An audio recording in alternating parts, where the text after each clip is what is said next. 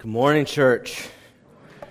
Happy Mother's Day to all the mothers out there. Just take a minute. I understand we had some technical difficulties at the beginning of service. So Mrs. Bond, if you are watching us, just know your son recited the most beautiful Mother's Day poem ever.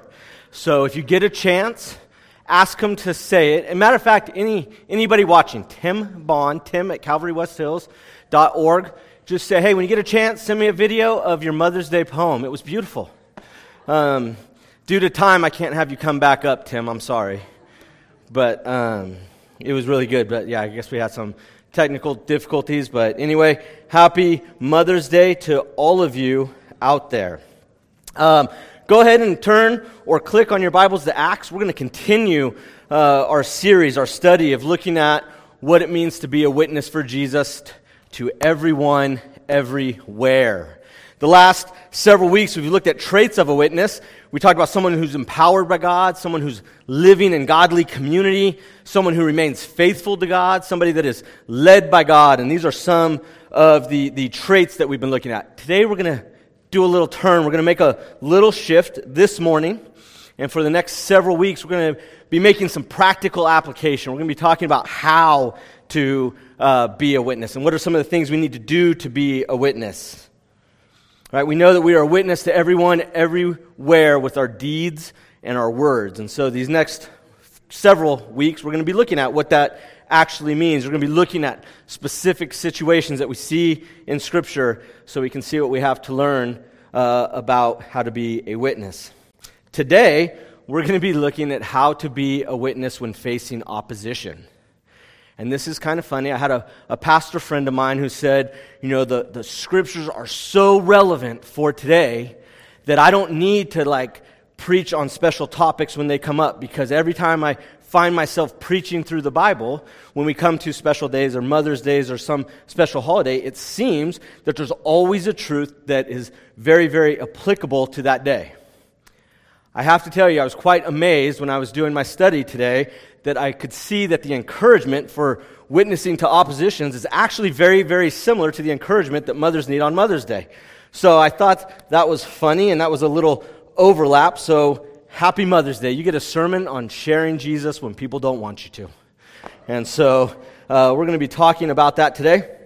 We know that when we talk about opposition, we talk about sharing the gospel, we usually get fearful. We become very afraid. We become fearful of failing. Maybe we're not going to say the right things. We become fearful of what that person might say back to us. And we become fearful of maybe even what that person might do to us. But the truth is that our witness is really a reflection of our trust in Jesus. One of the most fearful situations that a witness could be in is trying to witness, is trying to share the gospel with somebody who opposes the cross. And today we're going to look at what Stephen can teach us about being a trusting witness. But before we get into this passage, I want to meet Stephen. I want to talk about Stephen.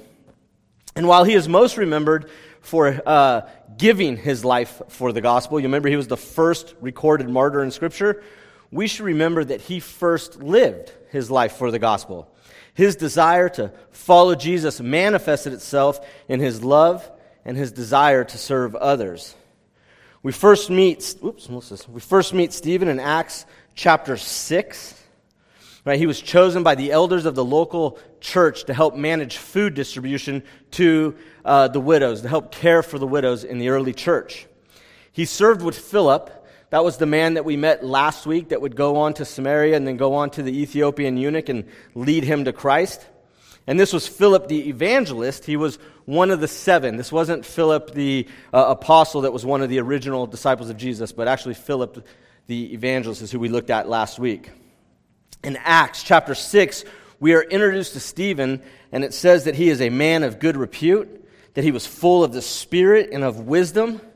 It says that Stephen was a man full of faith and of the Holy Spirit.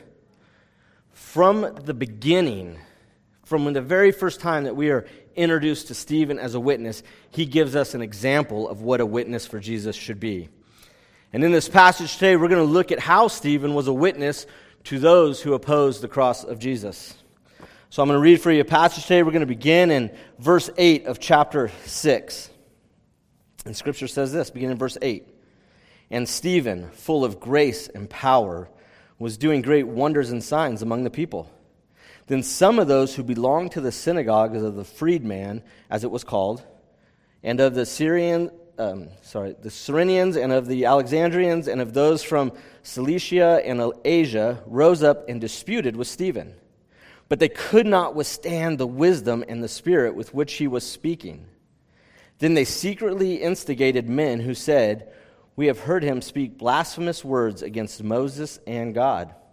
And they stirred up the people and the elders and the scribes, and they came upon him and seized him and brought him before the council.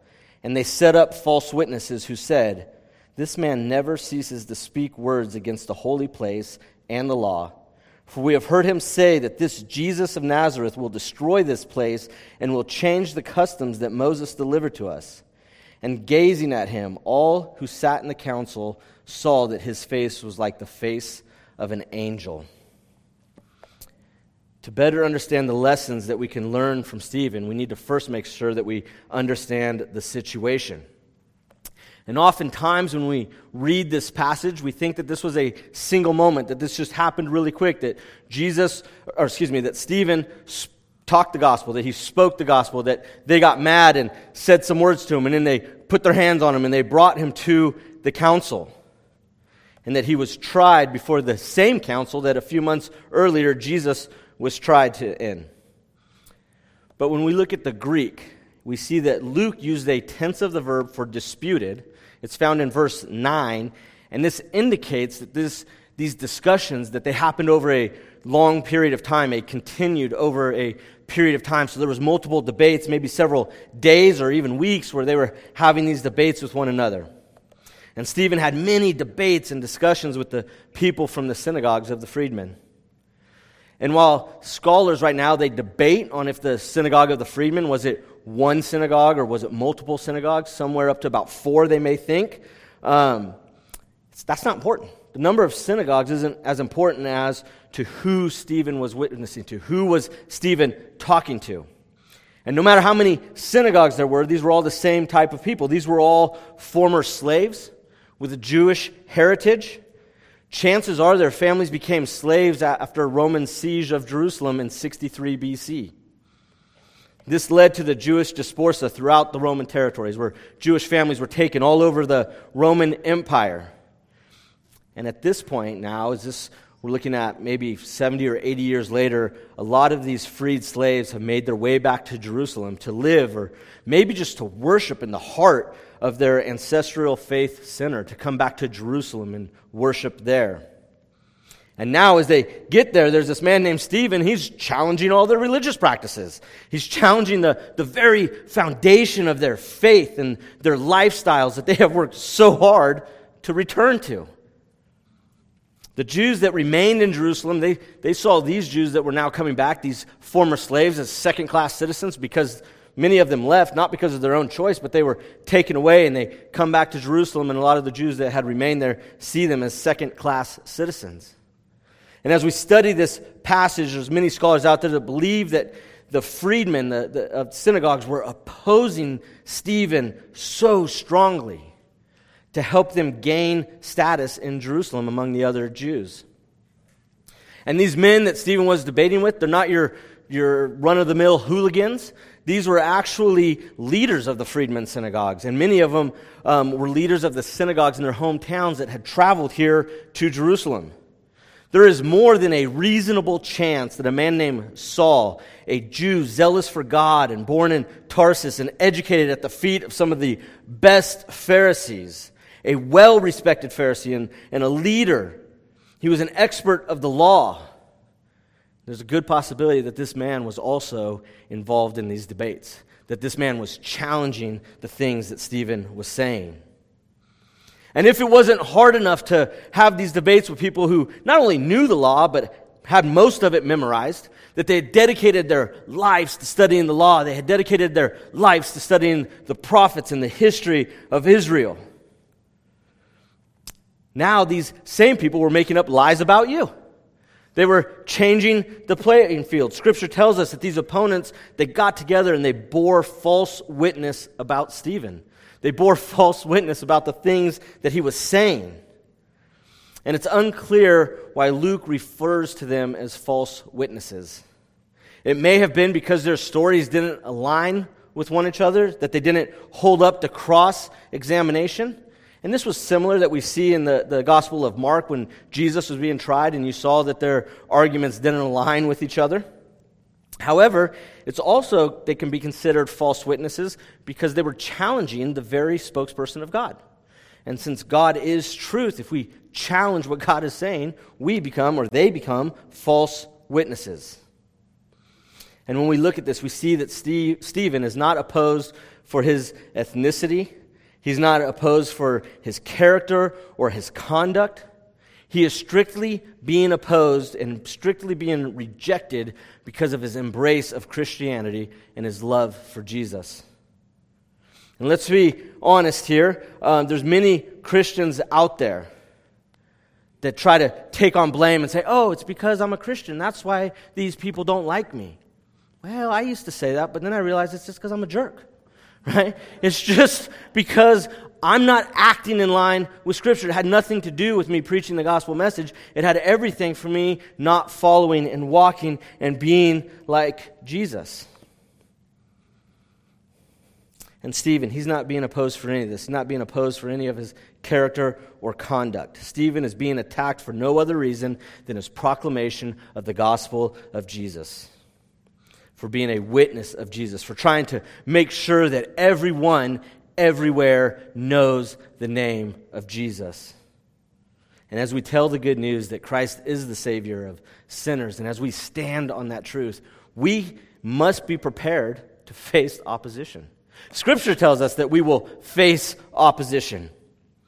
So to help get ready, I just want to look at this passage and see if we can look at 3 things that Stephen teaches us to help us about trusting Jesus when we are being a witness to those who oppose the cross. And the first thing that we see in here is that when being a witness to opposition, we must trust Jesus works through me.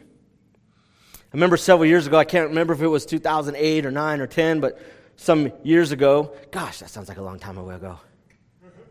Wow, that was like just yesterday. But it was 10 years ago, 10 or 15 years ago, we were at the Nubian Mission Conference in East Africa. And there was a bunch of pastors and missionaries from all over the world, from Europe and America and Asia and the African continent, South Africa. And there was a man from the U.S. that had lived there for years. And this country was in the middle of civil war, and for years and years, this man would go from community to community during the Civil War, and he was teaching the young men and women how to read and write, and when he was doing that, he was sharing Jesus with them. And not only had he taught countless youth to read and write, but the Lord used him to bring hundreds to salvation. But even greater than that, the other thing that the Lord did is he used this man to disciple a core of what he was calling chaplains, of men of the Bible, people that were loving Jesus and loving their community. And when communities had to move around because of the Civil War, when all villages were wiped or burned and the families left, there would be a chaplain, a pastor that would go with that family and care for them and love them. And this was amazing. Here, this single man God had used to train countless missionaries, to train countless pastors or countless chaplains. And I remember when we were sitting there at lunch, a man that was sitting next to me asked this gentleman, he said, how do you do that? How can we minister to others the same way that you are? I'll never forget what this man said. When he looked over at that man, he said, this is what you do. You do the things that you would do if you actually believe that God works through you. Right? You want to see God work through you, then you need to do things that require God to work through you. I thought, ouch. Right? That's kind of direct to this other missionary who traveled across the world to bring the gospel. But then I started getting convicted. How many times do I feel like God's telling me to do something and I lay out my plans and the first question I ask is, can I do this? Right? Is this within my power to accomplish? Or do I need God to open up these doors for me? And when I say this, this is not a license to do what you want and then blame God that you don't become the rock star that you think you should be. That's not what this is saying at all. This is actually a challenge to seek God's heart and to know Him and entrust Him to work through you to accomplish His mission. But you have to know Him and seek Him for that to happen. In the New Testament, we see that grace refers to the unmerited, unlimited riches of God poured upon us through Christ. Grace is God's enabling of care, and it helps us as a gift of the Holy Spirit. We also see that power is the result of the presence of God's Spirit. And Jesus promised us that I am sending the promise of my Father upon you, but stay in the city until you are clothed with the power from on high. His power was not some physical strength or worldly knowledge or influence, but he was talking about the power of the Holy Spirit. As Jesus spoke to the disciples the night before his crucifixion, if you remember this is at the end of his ministry, and just start thinking back to the things that you saw Jesus do in his ministry. You saw Jesus healing the sick. You saw Jesus giving sight to the blind. You saw Jesus helping the lame man walk. You even saw Jesus raise people from the dead. And if you remember what Jesus said to his disciples, he said, "Truly, truly, I say to you, whoever believes in me will also do the works that I do, and greater works than these will he do, because I am going to the Father." And he was saying, when the Holy Spirit comes onto you, when you are filled with the Holy Spirit, you're going to be able to do all of these works and then some. And when Jesus went to the Father, he sent his Spirit upon us and his witness. And it is in the Spirit of God that confirms the Word of God with signs and wonders through the works of his witnesses. As you allow God to direct your life, those around you, they will see God at work through you in ways that you can't even imagine, that you can't even plan for, that there's no way you could do on your own. But as God is working through you, people will see God. When we are loving God and living like Jesus, it is amazing at the work that he will do through you for him. Stephen's trust in Jesus to work through him led to an others-oriented, Christ-centered life.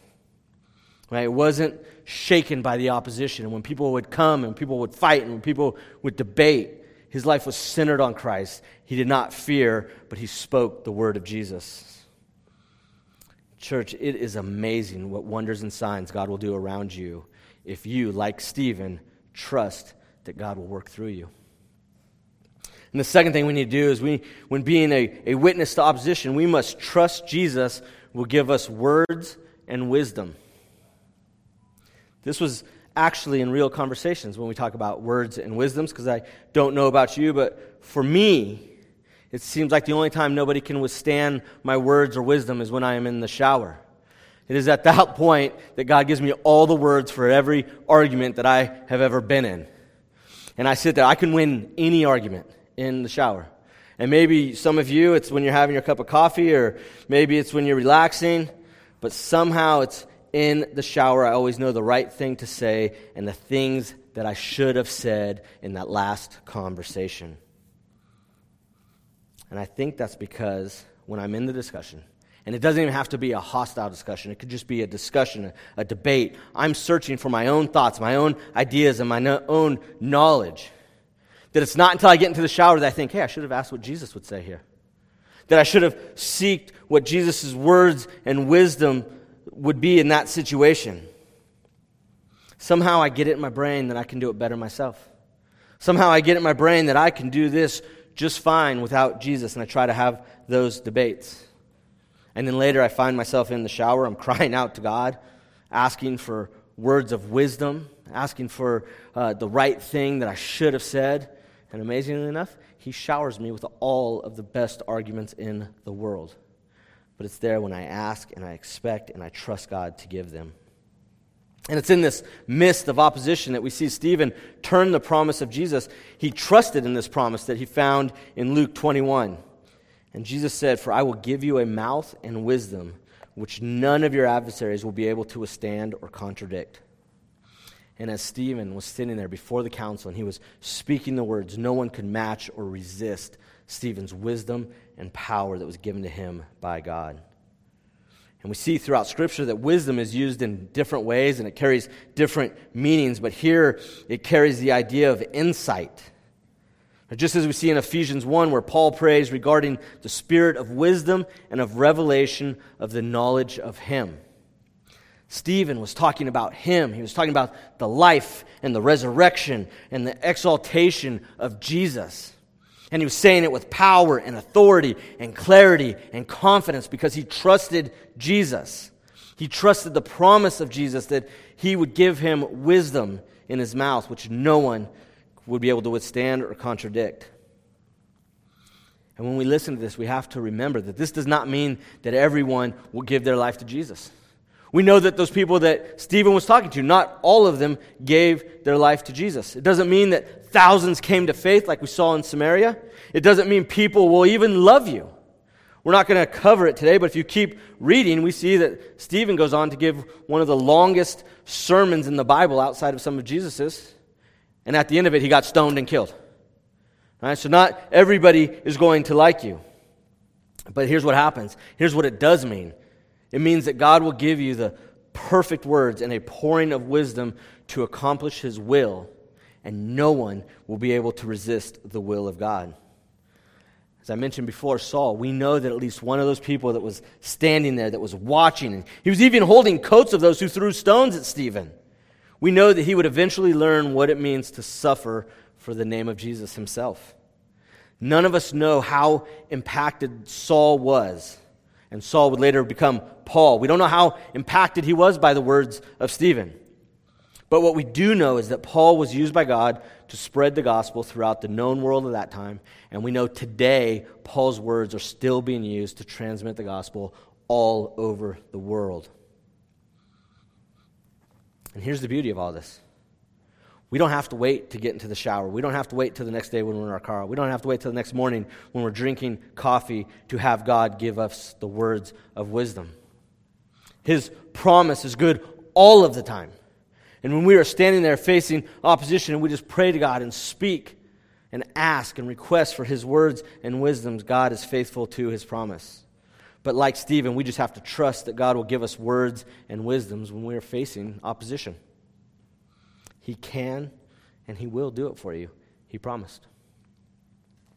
The last thing is that when we are being a witness to opposition, we must trust Jesus will be glorified in our walk. And we see in verse 15, and gazing at Him, all who sat in the council saw His face, and was like the face of an angel. We don't know exactly what this means, but there was apparently some visible manifestation of the glory of God on His face. It was not even necessary for Stephen to respond to all of their debates, all of their arguments. He didn't have to respond, and he was still a witness to God. The very glow on his face told everybody that he was God's.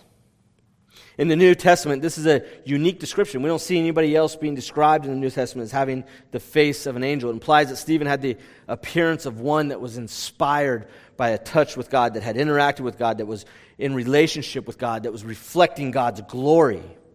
And certainly the members of the Sanhedrin, certainly the members on those council that were familiar with the Old Testament, they would remember and recall Moses' shiny face. In Exodus, it tells us when Moses came down from Mount Sinai with the 2 tablets of the testimony in his hand, and as he came down from the mountain, Moses did not know that the skin of his face shone because he had been talking with God. And while the false witnesses accused Stephen of blasphemy against God and Moses, God's glory shined through Stephen's face. And God was saying, this man is not against Moses. He is like Moses. He is my faithful witness. Church, it is too often that when we go through opposition, there are incredible opportunities to reflect the glory of God. In 2015, fire swept through the hills south of here. They were down towards San Diego, and in the valley of some of those hills was a spiritualist community. It was completely wiped out. There were 60-something homes that were burned to nothing more than piles of ash. And there was tensions between the county and this little community over how to clean it up. Many disaster relief organizations, they didn't want to touch it because it was dangerous. There was nothing there that was built to code. There was unmarked septic tanks all over the place. And the community wasn't real friendly to outsiders. Not only that, they were very outspoken to Jesus. They were opponents of Jesus. They wanted nothing to do with religious organizations that wanted to come in and help them. However, California Southern Baptist Disaster Relief set up a time to meet and to offer hope to this community, offer help to this community. And I remember I got to go with this man named Mike that was the leader of the disaster relief movement in Southern California, disaster relief ministry. And we go in there and we meet, and I'm not even going to make this up to you. We met with the association director. She described herself as a witch. She had a wooden cane, and she walked with a little limp, and she literally had a black cat that was doing like figure eights through her feet as she walked. And I thought, oh, this is not going to go well. This is not going to go well. And as Mike told her how we could help her, she took every opportunity she could to attack and to mock Jesus. And Mike just kept telling her in a calm and loving way, and he praised Jesus throughout the conversation, told her how we could help. And then she said, well, I have to talk to the rest of the association council before I can give you an answer. So just wait right here. And then, I don't know where these people came from, but they all showed up. And they stood over on the other side of the room and stared at us while they were talking. So we knew they were talking about us. It was very, very creepy. There wasn't anything there that I liked about it. And I was hopeful that in just a few minutes they were going to tell us to leave, because I could tell by their faces they didn't want us there. And so I said, okay, we're going to get ready to leave. There won't be a problem. And then the worst thing happened. They came up, and to my surprise, they said, yeah, we'd love for you guys to come help us. And I thought, for 3 weeks, I got to stay here. That was the first thing that I thought. And I remember they looked at Mike, and they said, yes, we agreed, because he has such a powerful spirit that he is radiating that we want him here to help us. And I looked over at Mike. I know Mike. I didn't see a powerful spirit, but they saw something there.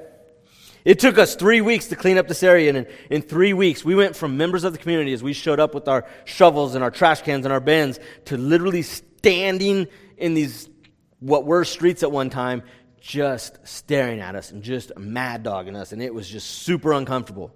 And then a couple days into it, they made us lunch and would drop it off in the corner like we were animals, just throw it out the car.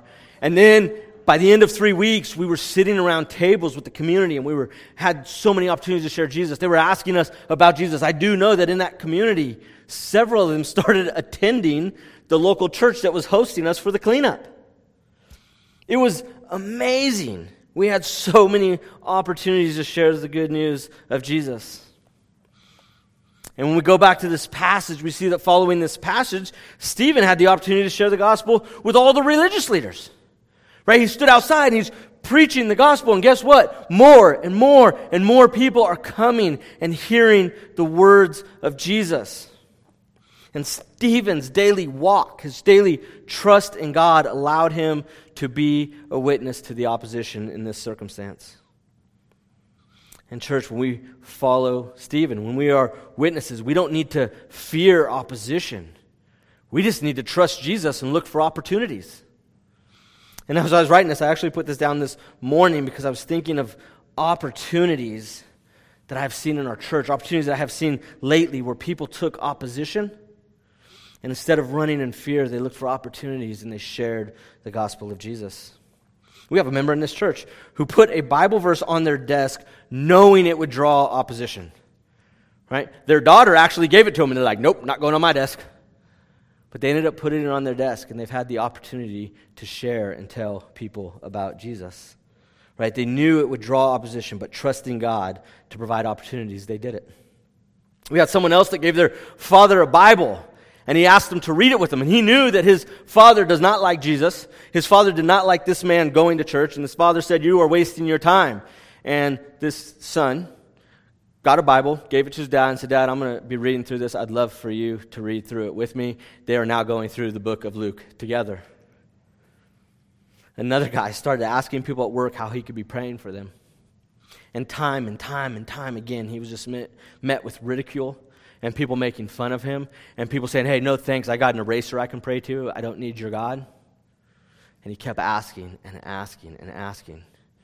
And now, about 2 years after he started, he holds a Bible study before the office opens, and there's about 25 people from the office attending and studying the Word of God together. And here's one for you. Here's a Mother's Day example. There was a mother and notoriously had a wayward youth. He famously pursued all manner of hedonistic delights. Ultimately, he had a mistress who bore him a son. He completely opposed the faith of his mother. Instead, he was flirting with paganism and these different cultic practices in his life. He tried so hard to oppose his mom and to tell her to stop messing with that crazy religion that you're doing. And as a matter of fact, due to his mom's persistence, he ended up running away from home. His mom kept going after him and after him. After 17 years of running and opposing his mother's witness, Augustine came to know Christ. Augustine, the famous Augustine, not only was he a pastor, but he's one of the most brilliant theological minds from the last 2,000 years. The books that he wrote, the prayers that he wrote, they are still being used today. God has still used Augustine to impact the world today. Where so many people saw opposition, if you go and you read his story, you saw time after time, priests and religious leaders just went away from Augustine because he was worthless. He wasn't going to be any good. And his mother, where she saw opposition, she saw an opportunity, and God used it to literally get the gospel to all parts of the known world at that time, and is still using Augustine's teachings and his theological essays to reach parts unknown. When we trust Jesus, we have nothing to fear when we are faced with opposition. We only have opportunities. Have you ever placed your faith in Jesus? Have you ever taken a moment and just marked that time in history, the time that you said, I trust Jesus? Have you ever just said, I know that time, I know that date, and I know some of you think, well, it's kind of fuzzy, it's kind of long, maybe it happened over 7 years or maybe 10 years, but have you ever just marked a date and said, this is the time that I trusted Jesus, this is the time that I gave Jesus my life? This is a time I no longer need to fear opposition, but I can trust Jesus. If you haven't, why not do it this morning? Why not use this morning as a time to mark, as a time to put on the calendar? And I promise you, there's nothing that you have done that can't be forgiven. There's nothing that you have opposed the cross, not too many times that your heart has been against the cross that God can't transform you, because He can. With God, Jesus told us, with God, all things are possible. And in just a moment, I'm going to pray, and if you want to mark today as that day, if you want to put your trust in Jesus, and come talk to me or email me, and let's celebrate together. I'm going to ask the band to come up. We're going to close with just this song. And I want you just to think, as we are closing our time together, the number one question you have to ask is, do I trust Jesus? Have I put my faith in Jesus? Have I taken my life and put it in Jesus' hands? That's the first question you have to ask. And if the answer is no, well, let's do that, right? Let's talk, and we can come and meet me and talk, and Pastor Tim will be around. We would love to talk and share that with you. And if you say, yeah, I put my faith in Jesus. Yes, I trust Jesus. What are those things in life that scare you? What are those things that fear you? Maybe there's somebody, and God's put them on your heart, somebody you need to share with, but you say, I don't know. I don't know if I'm comfortable. I'm afraid of what they might think of me. Do you trust Jesus enough to share the good news of Jesus with them? Are you seeking God's heart on a regular basis? Are you opening up His Word? Are you praying to Him? Are you seeking God? And are you trusting that as you grow closer to God, that He will work through you and that His name will be glorified to everyone, everywhere? Let us pray. Lord, we trust that You are the sovereign God and that You are with us until the end of the age. We pray for opportunities, that they would provide themselves, that You would give them to us, that we as Your witnesses would have the ability to speak Your word with power and clarity, and that we would be able to proclaim the awesome name of Jesus.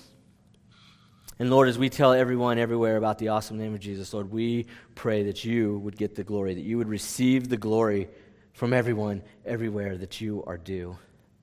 Lord, you are awesome, and you are an awesome God, and you are a good God, and we love you. Amen. And church, let me just end you with a passage from Romans. Let me just end this. Romans 15:13. It says, "May the God of hope fill you with all joy and peace in believing, so by the power of the Holy Spirit you may abound in hope." Church, it was great to worship with you this morning, and I just want to encourage you to end with worship.